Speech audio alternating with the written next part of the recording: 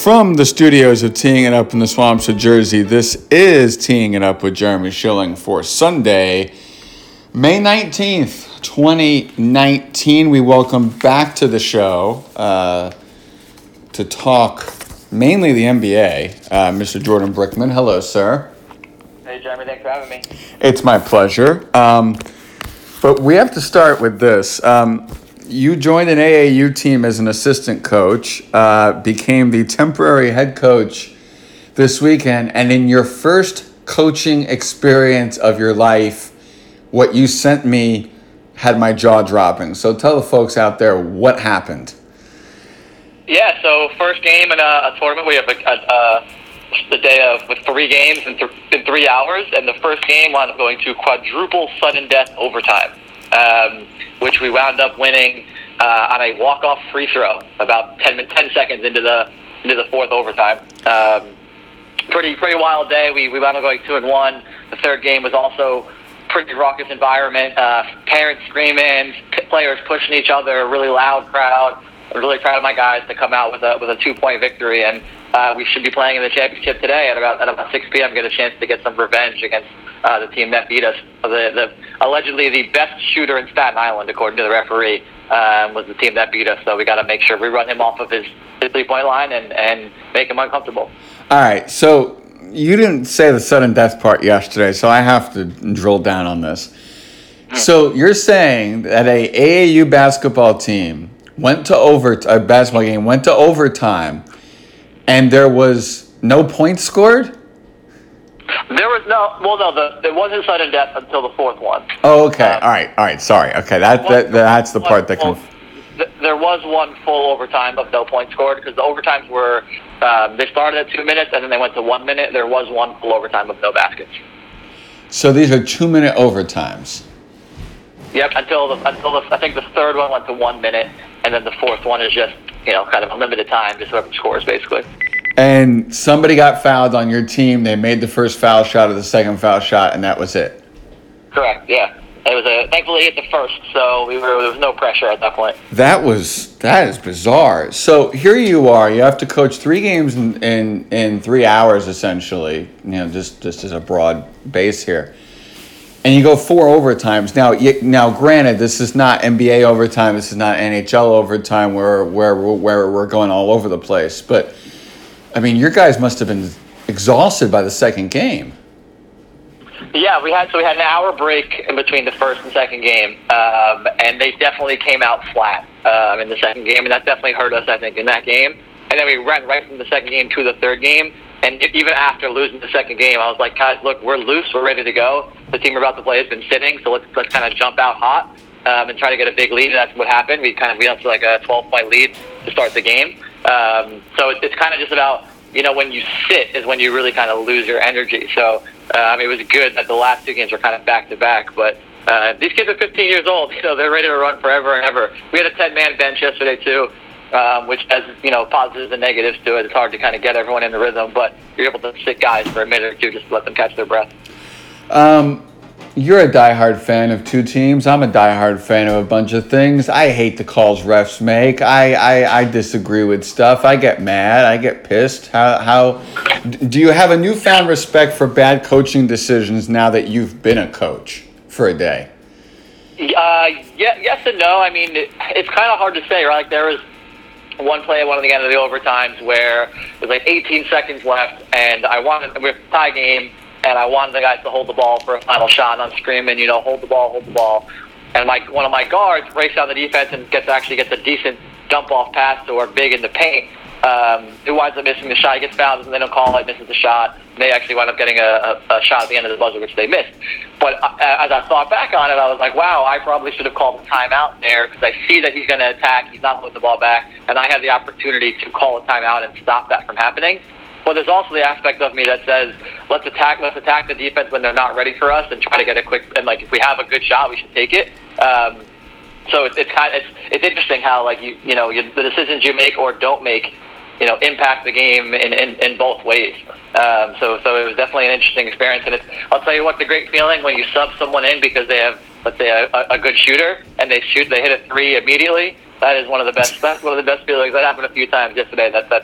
feel like you really push the right buttons in that scenario. So, yeah, it's just kind of about, sometimes what you do could affect the game. Sometimes what you do doesn't have any impact at all. So it's always kind of an interesting balance for sure. Final question about this AAU situation. Do these games have a shot clock? No shot clock, which is a game we lost with like 3 minutes and 30 seconds left. They started just holding the ball for like minutes at a time, basically, which is pretty frustrating. And the other issue is that it's not 1-on-1 until the 10th foul. So we always have at the end of the game like 7 fouls to give. So that always drags the game out a little bit too. So yeah, definitely frustrating. I attended a high school game like 3 years ago for the first time since I was in high school, and I forgot how much of a difference the shot clock makes. Mm-hmm. It is totally dramatic. We're talking to Jordan Brickman here on Teeing It Up. All right, let's look at these 4 teams left in the NBA Conference Finals. And let's first look, I think if you had said Raptors, Warriors, and NBA Finals to start the season, I think that would have been expected. So let's look at the other 2 teams that have gotten there, and maybe Bucks Warriors in some people's minds. But let's start with the Bucks. They're up 3-0 in this series against Toronto. 2-0 in this series. Game 3 is tonight. Did you expect Milwaukee to sweep at home, and what do you think has been the difference that has let Milwaukee get to this point? And be by far the better team the first 2 games. Yeah, I did think that the Bucks were going to dominate. I think people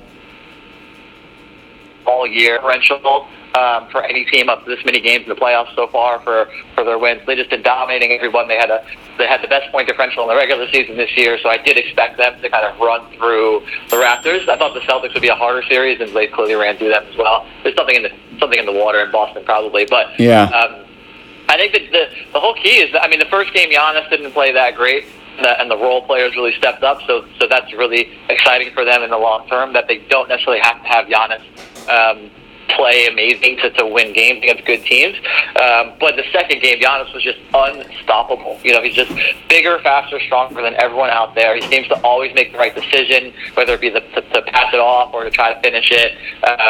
And everyone is too small for him. He's when he's bringing the ball to the floor, that Mike Budenholzer's offense he's created around him is all about dribble drive for Giannis and pass it out for 3 with good shooters and creators around him. And my concern with the Bucks going into the playoffs was, when Giannis is struggling, will Eric Bledsoe, will Chris Middleton, will Brook Lopez, Mirotic, will these guys be consistent enough on a day-to-day basis to kind of pull them to that next tier of teams? So far they have been. Malcolm Brogdon coming back and starting to play a little well and get his legs under him as well is a huge addition. They're just a well-coached team that's really hard to stop, because when Giannis is going downhill, there's pretty much no one in the NBA that can stop him. So I'm excited to see them close out the series in 4 or 5 games and see what happens when they put Giannis at the 5 against the Warriors.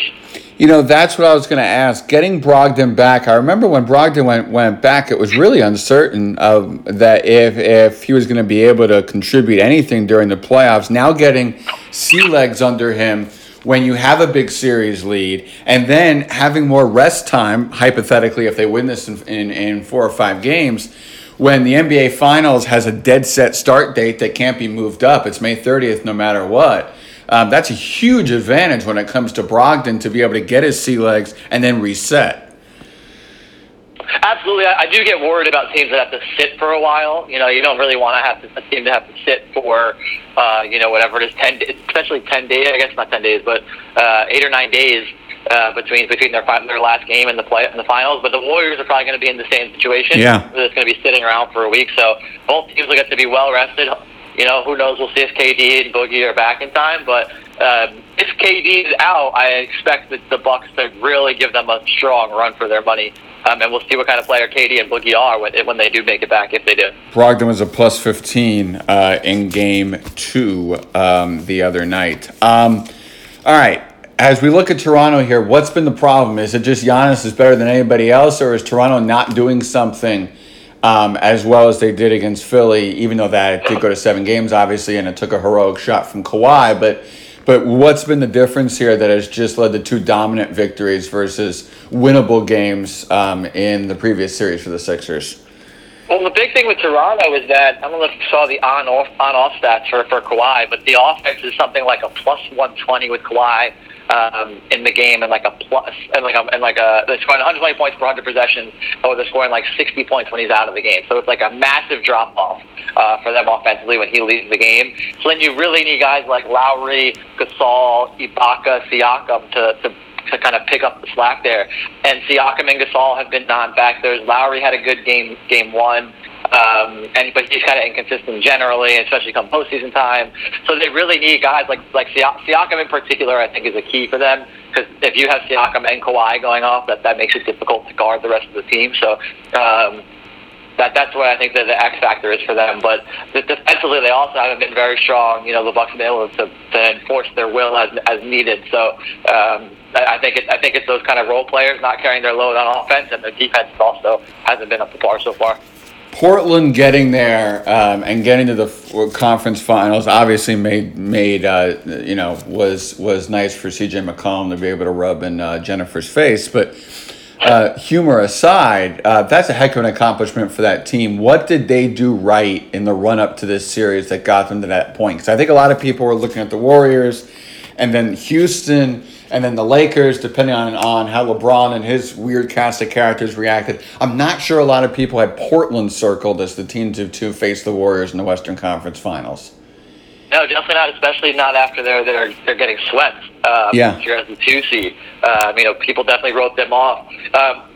What has really stuck out to me about the Trailblazers is their role players. You know, Rodney Hood in that, triple overtime game, coming off the bench, coming in, and I think he had 8 points or 7 points in that overtime.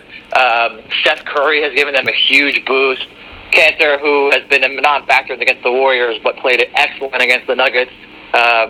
Despite all the Knicks chatter around it happening, but he played very well, getting some real tough minutes against the Nuggets. And Mo Harkless has been giving them good minutes, and then CJ McCollum against the Nuggets really had some incredible games where he really just kind of hit every shot he needed to hit. You know, Lillard, I think, has been a little mentally spent, because I think he put so much into beating Westbrook and the Thunder in that first round, and he played incredible in that first round. It seems like he's maybe a little emotionally tired from that, and physically tired too. And he's been struggling. There's a report that he has separated ribs that came out today. So I'm sure that's impacting him. And the Warriors have just done an incredible job on him defensively, because that's kind of what they do to take away your best player. But it's really just those role players. You know, we're talking about how the Raptors are struggling because their role players and their starters are not stepping up. And the Trailblazers' role players were stepping up, at least in the last round. And they've played well. They've let 2 games slip away from them in the series. You know, the series can very easily beat 2-1 Portland. But those fourth quarters and second halves, that's when the Warriors always kind of step up to another level. And the Trailblazers have not been able to meet that challenge in the second half. But they started off well. It's just about maintaining it for 48 minutes, and that's where they've struggled so far. This is, when I was writing out what I wanted to talk about on this podcast, I think a lot of us thought when Durant went down, this is an Achilles. All right, it's not an Achilles, it's a calf, but the road's going to be tougher for them. And the Warriors, just by the snap of a finger, reverted back to the old Warriors. And this has been a fun team. And you've got Iggy stepping up, certain times. You've got Draymond, for example, last night putting up 20 and 13 and 12 in 38 minutes and being a huge force defensively with 4 steals and a block. It's been bizarre, honestly. This is like I'm watching a repeat of a TV show from 3-4 years ago. This is crazy. It's definitely been impressive how they immediately adjusted and Clay and Steph, but not even Clay and Steph, again, this kind of theme here of the role players. Draymond Green has been incredible in this round. Kevon Looney randomly having big games. McKinney off the bench is giving them quality minutes. Jordan Bell had double-digit points in a game. It's just amazing. Jerebko. Next man up. Yeah. Jerebko and Jerebko. Yep, and even Sean Livingston, who's not had his best playoff run here, he's stepped up too. All right, this is where we get very radio showish, but I have to get your thoughts on this. Are the Warriors better without Durant, and do you think this has any impact on what Kevin Durant does in the offseason? I think they are definitely not better without Kevin Durant. the big difference here is, so people are like, oh, the style of basketball they're playing is so beautiful now. It's so much more fluid without Kevin Durant. Cool, just because you have a more aesthetically pleasing style of basketball does not make you a better team. Yeah. Having Kevin Durant on the team allows their margin of error to be wider. So Steph Curry, Klay Thompson, if these guys are having bad games without Kevin Durant, it's a bigger impact than if they do have Kevin Durant on the team. At the end of the day, Kevin Durant can go get you a bucket whenever you need. Steph is close to that category as well, but Durant is the most unguardable player in the NBA. Is arguably the best player in the NBA. It's not top one, top two. Sure, their style of basketball may be a little more one-on-one and may not be as fluid and fun to watch, but they are they're definitely 100% better with Kevin Durant. He's also a very strong defender, too, so they should be better both offensively and defensively with them all there. And what's kind of interesting is you see how much these guys sacrifice having Durant on the team, right? Klay Thompson, Draymond Green has been totally unlocked without Kevin Durant on the roster, but they are definitely better with Kevin Durant on the team. I am with you totally. I think the point that has not been talked about as much is that Steph Curry is hitting his shots again. If you go back to Game 4 of the conference semis, 48% from the field, 39, 45, 52, 50, 42. He's hitting more of his shots. Yes, he's obviously had to step up, and he's taken on a bigger role, and he's getting more opportunities since Kevin went out. But he's also hitting his shots, which he wasn't, just not the best yet. I think with Durant out, Klay has really, Steph is almost always hot. Pretty much wakes up hot. He'll have 1 or 2 bad games in a row generally, but nothing too long. But Klay has really played much better since Durant's gotten out. He struggled in that series against the Rockets, and as soon as Durant went down, he had a really nice game 6, and he's kind of carried that over to the Western Conference Finals. So he's really been a key to them for sure. Yes, and Klay stepping up too, and it brings back the fact that they have so many different options and so many different ways that they can attack you, ways that they can hurt you, and then they get points from guys you don't expect, and it's like, what the heck's happening here? Yeah, if you go back, Klay's had 27, 27, 26, 24, 19 since Durant went down. How is Andre Iguodala this good this late in his career? I mean, he basically won them Game 2. The guy keeps doing this every year. What has he did? Has he taken up the Tom Brady method of longevity? This is remarkable. This is a former NBA MVP. Yeah, I mean, he's been a huge factor for them. He's another one of those guys that when the lights are the brightest, he's going to step up and he's going to make a big play. It seems like he shoots 30% from 3 during the regular season or whatever he shoots, and in the playoffs, it seems like he hits 50% of his shots from 3. It's incredible how he just kind of steps up. For him, I think it's all about understanding your opponent and mental preparation and studying. I did watch a breakdown of him defending, talking about defending the best perimeter players in the NBA. This was a couple of years ago, and now he knows down to the T. He was talking about Melo, how Melo likes to do a little jab and then do like a one dribble step back pull up in the mid range, and how he knows exactly the timing on how to guard that. He's just incredible at guarding the best wing players in the NBA and knowing their tendencies, what they're good at, what their weaknesses are. If they have weaknesses, that's just why he's in the NBA and why he's such a savvy player for this team, because he doesn't need the ball. He knows exactly what his role is, and that's to guard probably their best wing player or one of their best wing players. If Klay's not guarding that person, to pass the ball around, and when they leave him open to hit an open shot, he needs to do that. And that's a very similar role for Draymond as well. And those two guys, just when they need to, they get the job done. 38 minutes in that Game 6 against Houston where he went 5 of 8 from 3 and had 17 points. There you go. All right, we're talking to Jordan Brickman here, and we now have to make a turn to a depressing topic because it just always seems that way with the Knicks lottery. That did not go their way, and everybody, as you pointed out to me the other day, it's signed, sealed, written, etched in stone. R.J. Barrett going there. So your lottery thoughts, and then we talked about this off air the other night, but just as you've studied R.J., kind of just your overall picture on him and how he compares to recent Knicks draft picks and what you think his NBA potential could be. Yeah, so, I mean, obviously there's immediate disappointment that we don't get Zion, right? That's kind of the first reaction. Everyone's frustrated and annoyed that we don't get the number one pick, which was openly a long shot, right? We knew the exact odds of that happening. Yes. Going into the top 4, we had the best odds of the remaining teams, so there's definitely some optimism there. But ending up at the 3, it's definitely Zion is in one tier. I think Ja Morant is slightly below Zion, and I think RJ is slightly below Ja, and then I think it's everybody else in the draft. So at least we're in that top bucket, right? So that's a positive. That's a positive step that happened there. RJ, I've been kind of hating on him all season. The little bit I've watched of him and the different highlights I've seen of him, he's not a good 3-point shooter statistically. He's not a good free throw shooter. He's not good at the rim. He's very lefty dominant, and he tends to force. He has tunnel vision and tends to force his offense. Those are all really, really some things that can be improved, some things that maybe can't. But he did put up, was a 22, 7, and 4, first freshman to ever do that. Did shoot 45% overall from the field. There's definitely a body of work to work with here. He's a fluid athlete, very good in transition.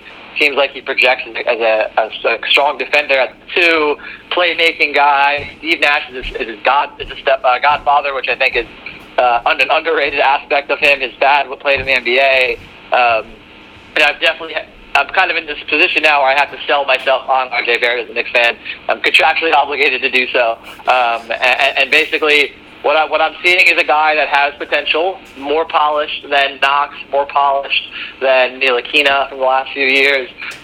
So he can definitely come in and help right away, I think. And he also, his theoretical skill set is something that the Knicks need, which is a guy that can, on the wing, who's got some size to him that can play make. Kevin Knox is not a playmaker. He's definitely a pure scorer. He's not an efficient one of that, at least not yet. So they needed a guy that's a secondary ball handler that can bring the ball up the floor, break down the defense, and look to make plays. So that in that sense, he fits the team. We just got to hope that he can figure out that 3-point shot. His form doesn't look too awful, but the statistics are disappointing at this point. But you got to hope the NBA game more wide open. It will fit his needs as he grows and his game develops. Only 18 years old, obviously. I think he was one of the youngest players in the country this year, I believe. So a lot of room to grow, obviously. And 22, 7, and 4 is pretty impressive numbers at the college level. All right, what's your current view on Kyrie, KD, AD? AD, I think it's really hard to know. I'll start with him. There was that report that came out to the Lakers that the Pelicans owner said he won't trade Anthony Davis to the Lakers over their dead body. He's since refuted that report. There's only a couple teams really I could see him going to, Boston, New York, and the Lakers. I don't think Boston really makes any sense. I think that roster, who coming into the season looked like they had an embarrassment of riches, suddenly does not look that way. Kyrie's leaving. Gordon Hayward was a shell of himself this year. Tatum's still obviously a great prospect, but had a down year. Jaylen Brown's a nice player, but past that, there's not much on that team. So if you're going to trade everybody on that team to get Anthony Davis, he's going to be in the same situation as the Pelicans, where he's playing with nobody. So he'll have some salary cap wiggle room to maybe sign some guys, but I don't think that team makes the most sense for him. He's already said he doesn't want to resign there because of the Isaiah Thomas stuff. So I don't think that they're going to be in the running. So that brings it to the Knicks and the Lakers. Obviously, it sounds like Dan Gilbert wants to convince Anthony Davis to stay with the Pelicans, but I think that's not going to happen, and he's going to want to trade. And the Knicks can make as a competitive offer as anybody. They can offer, obviously, RJ, repackage him up with Zion, teammates in college, obviously. You can include Knox, who had a down year but was a first-round pick, obviously. He's very young. If they have to, they might need to include Mitchell Robinson. They have a bunch of these first-round picks from the Kristaps Porzingis trade. So I think the Knicks and the Lakers are definitely the top 2 teams. I do think that Lonzo Ball would be a great fit next to Zion. So if I'm the Pelicans, I'm looking into that. I think the key for that conversation is if Brandon Ingram is healthy, because he's obviously someone that they're going to want to potentially trade for in that trade. And if he's not healthy, then that could be a huge problem for them. So I think it's those 2 teams. I do think he's going to get traded. I have a feeling he's going to go to the Lakers, but we'll see. On Kevin Durant, I think Kevin Durant and Kyrie are both leaving their respective teams. I think that's pretty clear, especially with Kyrie. I think Kyrie's definitely gone. And I think it sounds like the Knicks are in the running for KD. I don't really know where he's going to go, if not the Knicks. He can obviously stay, but I just don't see that happening. And I'm pretty confident at this point that just from all the different reports and body language and things like that we've seen this year, that Durant probably going to come to the Knicks. There's been some murmurs about the Nets, but I don't think it makes sense for them to sign Kyrie with the narrative of D'Angelo Russell. Kyrie's obviously a better player, but you don't really want to disrupt what's been working for them, I don't think. And if they want to play together, and if you maybe factor in a guy like Anthony Davis into that team, then the Knicks are the place to do it. So there's definitely a lot of optimism right now. It's almost a shame that we have this potential delusion because the Knicks are building kind of an interesting team right now, right, with a bunch of different prospects, a ton of cap space. They have 7 first-round picks over the next 5 years, I believe. So they are kind of an interesting team from a rebuilding standpoint. And with the snap of a finger, that might go all out the window. It might go for broke this year. So it's going to be fascinating to see what happens. And also, you would lose someone like Mitchell Robinson in that trade, which has been such a productive defensive player for you. I think to me this comes down to do you trust Kyrie? What the heck is up with Kyrie? I have no idea what Kyrie's mind thinks at any given moment, but to me I something tells me KD's going to stay. I don't know why I think that, but I just don't know if I trust Kyrie on my team or if he'll just be a problem person the entire year. That's my issue. Yeah, I don't know. This was such a weird year for him. There were some reports that teams are thinking exactly what you just said. He didn't play well in the playoffs either. So that's definitely something in the back of people's minds. He didn't handle the media well. So if he's going to come to New York, have this attitude, the media might eat him alive. I think you got to hope that he was the guy on Boston, right? He's the all-star, best player on the team. He was the guy. I think it's pretty clear that Kyrie wants to be the second guy. Maybe he's taking the final shot, or maybe he's a big part of the offense, but he doesn't want to be the number one guy to take the blame, right? So that's why he called LeBron and apologized for his behavior, and that's who Kevin Durant would be in New York. Kevin Durant would be the guy. So I would hope that would be the scenario that would help him kind of focus more on, hey, I'm a great point guard. I'm a scorer. I'll distribute when necessary, but I'm happy here because Durant can take the heat when the heat is needed to be taken, and I can kind of just play my game and not have to worry about the whole part of the offense being the distribution and offense, with playing with these young players that haven't fully developed their game, don't know what it takes to win. He doesn't have to worry about having to deal with that as much because Durant's it's going to fall on his shoulders. So that's kind of what I'm thinking in my head.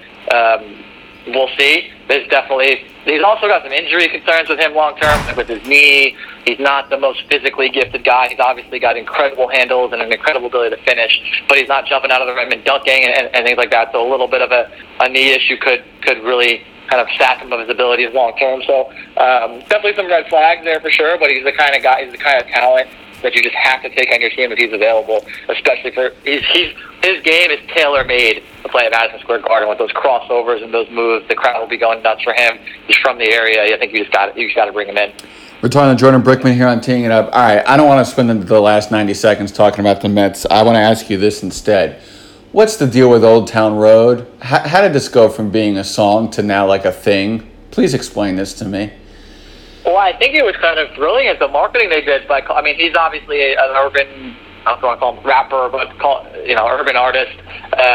And marketing it as a country song was brilliant because that just stirred up so much controversy, got people in his corner, and the song is just really catchy. And then when you bring on Billy Ray Cyrus, who has that country clout, kind of brought the song to another level as well. I think people just really like that there's a black artist that has made it a successful country song, and it's just getting more and more popular. I mean, it's certainly a darn catchy song, and it was brilliant marketing by Lil Nas X and his team. Look at that. Sometimes it's just how you market a song like that can take it to new heights, and now it seems like Old Town Road's being played everywhere left and right that you turn. Jordan Brickman, thank you, as always, for coming on Teeing It Up with Jeremy Schilling. Thanks so much, Jeremy. You got it, and thank you all for listening to this edition of Teeing It Up with Jeremy Schilling. We'll see you next time.